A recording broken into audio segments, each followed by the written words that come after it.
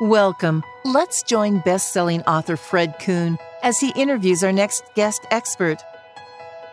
Welcome, everybody. Thank you for joining us today on the U.S. at Work.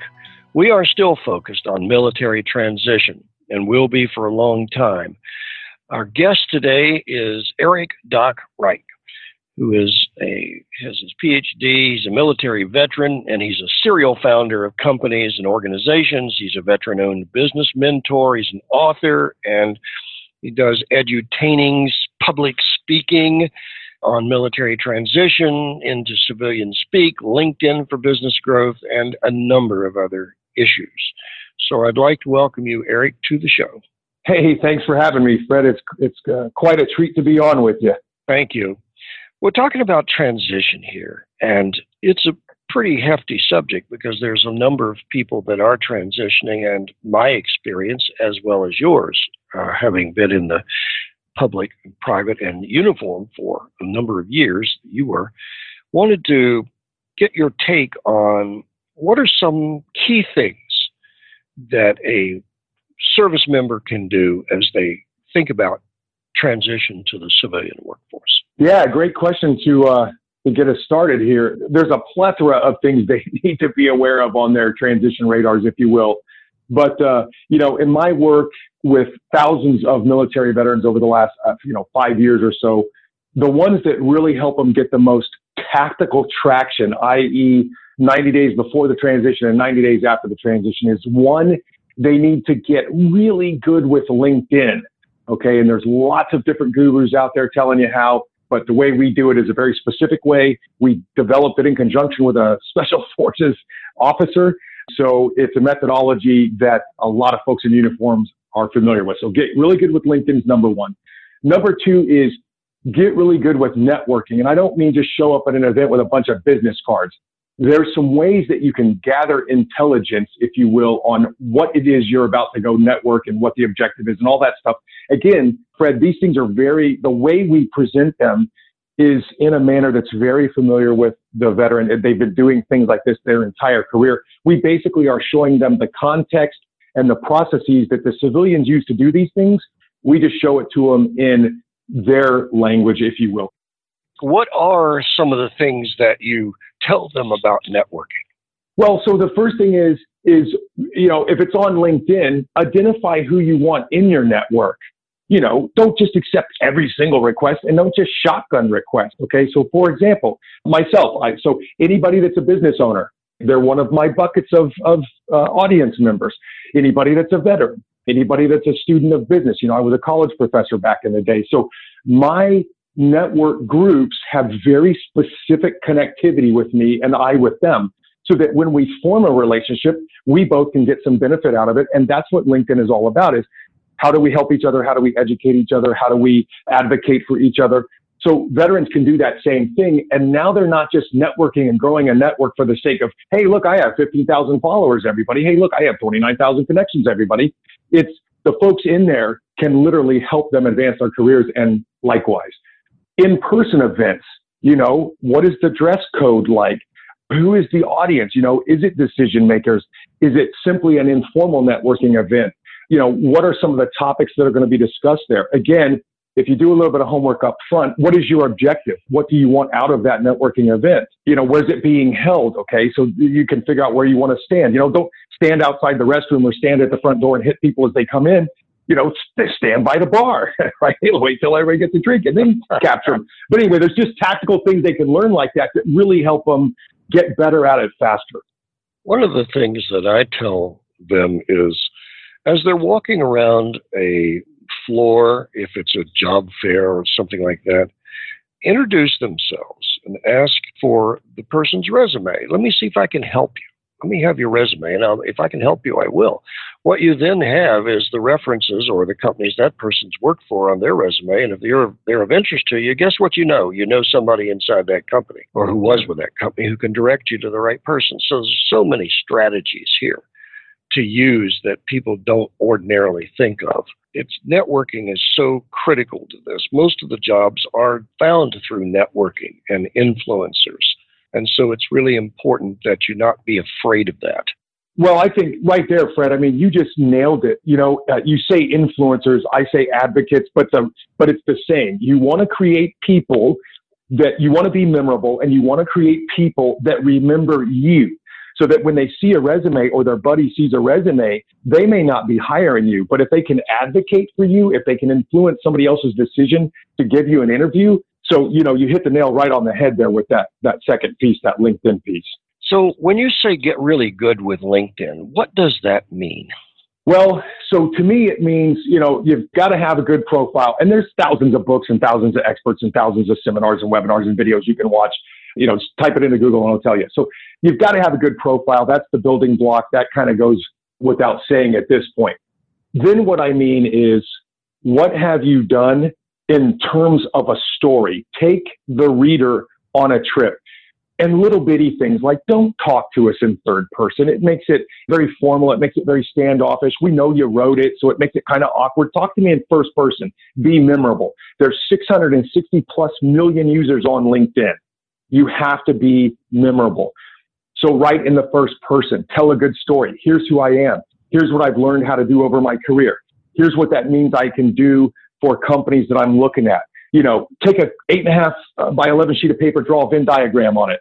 On the left, here's what I like to do. Here's what I want to do. Here's what I liked about my military career, bubble left, bubble right. Here's what I don't like to do. Here's what I didn't like about my career. Here's whatever. And in the middle is the overlap.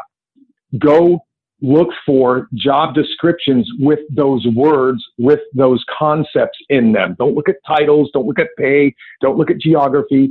You're just looking for jobs that are out there that have what you feel comfortable doing in. Now you can talk about those things in the interview, and they'll resonate with those companies. So that's one tactic to make sure you get ready for the interview. And then you'll connect with the people. Now you look at the titles, you look at the companies, you look at the geographical locations, you figure out where they are. You start connecting with mid-senior level people in those companies, and you start conversations with them about, hey, how do you guys take care of your customers? Hey, how do you demonstrate your values every day? You assess the climate through people inside those walls.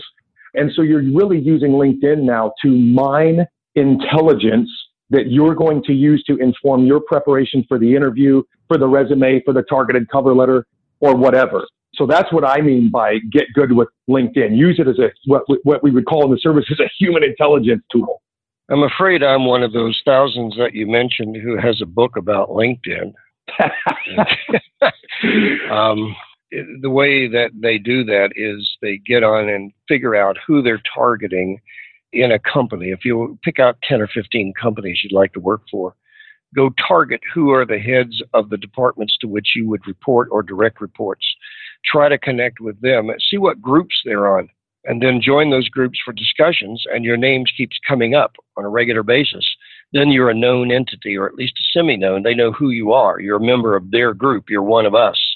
You're one of them. So it's just, there's all sorts of strategies here too. It takes work though. It's a hard job finding a job. It's a job, and it's to get it done right is a lot of hard work. The days of walking in because you know Bob and Bob knows Bill and Bill's going to hire you because you're a friend of Bob's over. Those days are gone. And it's because they see a value in you. And what is your value? And that becomes an important concept. One of the things I tell America is, take your base salary, multiply it by 25%, add those two numbers together, and that's the cost basis you present. Now, the question is, how much better of cost basis are you? In other words, what's your multiple? Are you a 3, a 5, a 10? And the greater that multiple, the greater perception of value, and the more chance they have of interviewing you, and better chance you have of negotiation room. I think the key there for the folks listening is it's being able to show that value multiple is objectively higher than what you're going to pay me to come in there and do this for you. That's right. I see so many. That's right. And frankly, so many people think it's about, hey, they're objective on a resume. I don't know why people still put them on a resume, but hey, I want to grow up and do this. Who cares? The company doesn't care. What are you going to do for me? What's your multiple? It better be more than 3. Exactly. So I love how you present that real simple math as their baseline. It works. I mean, if you do everything based on their perception of you, it's not about you. It's about what their perception of you is. Because at the end of the game, at the end of all of this, I tell my clients that, you can have two scenarios over which you are in 100% control. One, you stand like the little boy in Oliver Twist with your hand out and say, may I have $15,000 more, sir? Or you leave the room and somebody says, holy moly, we're lucky to get him for only $15,000 more than we thought we'd have to pay. And you're in control of that scenario. Only you. So you better figure it out, and pretty quick, too. How did you get in military transition space? Wow. So what a great question. So my short answer is, in my mind, I'm not in the military transition space. So, for example, my company, my LLC, is a training and placement company. And we train and place military veterans to walk like, talk like, act like, do hiring math, and present multiples of value to employers so that they can achieve meaningful, lucrative post-service careers. When we first started, almost everybody we worked with was a veteran. We've been at it 5 years now, and we are now doing about 70% of our folks are active duty. They're within 18 months of transitioning out, or they're within 6 months of transitioning out. So we were kind of pulled into the transition space and realized that there is a lot of gaps. Even though there's tens of thousands of organizations helping vets with lots of free stuff, well, doing it in a targeted, results-oriented manner so the vet can have a reasonably high expectation that they land a salary that provides meaning and purpose and a paycheck commensurate with their 10 years, 15 years, 25 years of experience, that's a whole different story. So we operate in that space. And so we've got buddies calling their buddies that are still in uniform saying, hey, you guys got to go through this training program, you got to go through their placement services. And so we kind of have been pulled back into the transition space. And your focus is pretty much on project management and project coordination, that sort of thing, right? Yes, sir. It has been traditionally, and this year we're going to add a couple other pipelines. We're looking at HR and we're looking at cyber, and basically we're just going to lather, rinse, repeat what we've done with PM. Sure.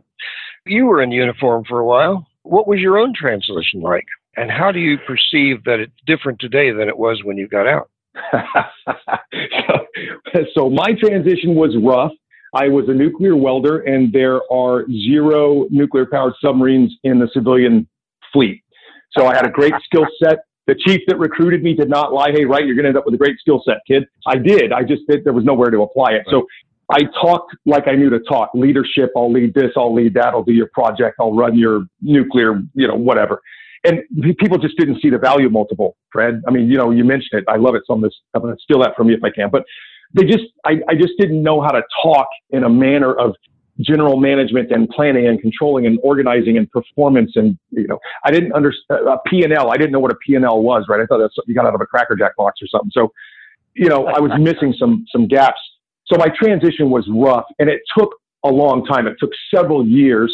And one of the things I struggled with was just the fundamental concept that, dude, you'll never be done transitioning, right? You're like, you've been bit by a radioactive spider. You look like everybody else, but you're not a civilian. You look like one, but you're not one. You've been changed. So it's not, can I go back? It's, hey, what's the new me? I got to paint a new end state and start planning towards that. So that's really why I started Vets to PM. And that's, I think, why I ended up at university. And that's why I started a nonprofit. Everything that I've been doing with my adult professional life since leaving the service is trying to make sure that the next guy or gal coming behind me doesn't have to take multiple years in a dark place trying to figure this out. There's thousands of us that have figured it out successfully. Here's your 4-step plan. Give me 90 days and drink some I Believe Kool-Aid, and you're going to be okay on the backside of this. Oh, would it were that simple. But, folks, we were joined. Folks, we've been speaking with Eric Wright. Doc Wright is a military veteran, serial founder, and author, lecturer, etc. Eric, thank you very much for joining us on the U.S. at Work. Thanks for having me, Fred. It's been a real pleasure. Thank you for visiting with us. We welcome your comments and suggestions and look forward to having you join us soon at Workplace Strategies.